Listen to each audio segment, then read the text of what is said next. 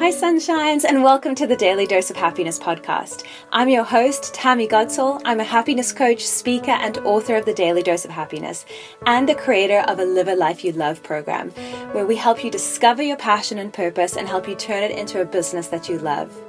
This podcast is dedicated to you and your happiness, where every day I'm going to share a daily dose of happiness to help you live a life that you love.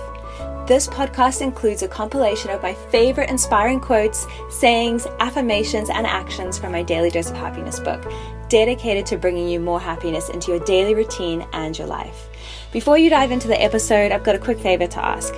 If you love this podcast, remember to subscribe to it, and if you feel called, please leave a review. It really helps us spread more happiness across the world. So guys, it's time to live your happiest life. Please enjoy this episode of the Daily Dose of Happiness.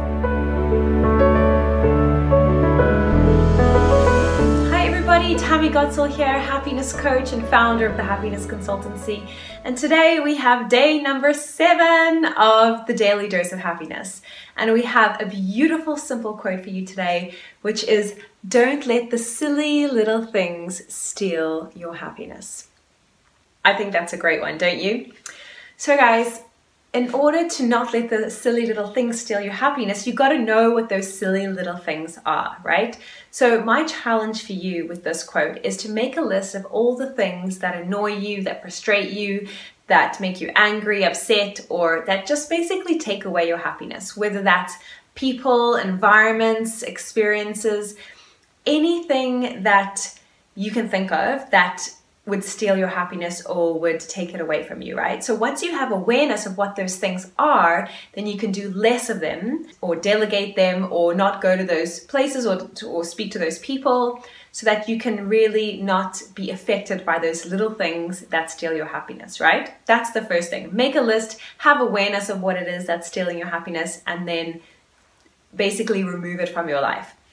The other way to not let silly little things steal your happiness is to have acceptance of them, okay? So guys, we can't always control the silly little things that steal our happiness, like a driver cutting us off on the road, or a negative person that's ranting and raving, or a frustration at like a flight delay or something like that. So we can't always control those things. So when you can't control the silly little things, that is when you need acceptance of them, right? So I'm sure you've all heard of the circle of influence. If you can change the thing that's upsetting you, go ahead and do something about it. But if you can't change it, don't worry about it and just accept it as it is. Because as we know, guys, by worrying about it, by getting frustrated, by letting that experience or person or situation take away from our happiness, is only taking away from us.